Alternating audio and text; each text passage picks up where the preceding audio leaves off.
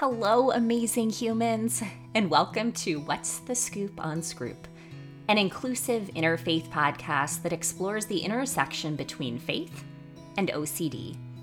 I'm your host, Reverend Katie O'Dunn, an ordained minister and interfaith chaplain who navigates OCD personally and supports individuals across religious and spiritual traditions on their journey with scrupulosity each day.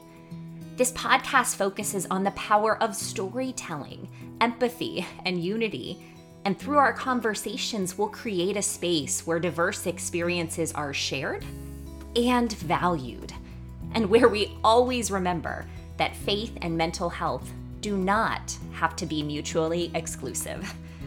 Join me on the first Monday of each month for captivating interviews with insightful experts in the field and inspiring individuals who share their lived experiences.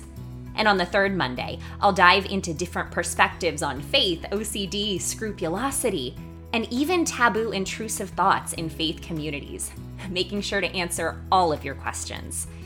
Together, we'll leave no stone unturned, exploring evidence-based treatments and taking a leap of faith along the way. So let's come together. Let's support one another. And let's begin to curiously ask the question, what really is the scoop on Scrup?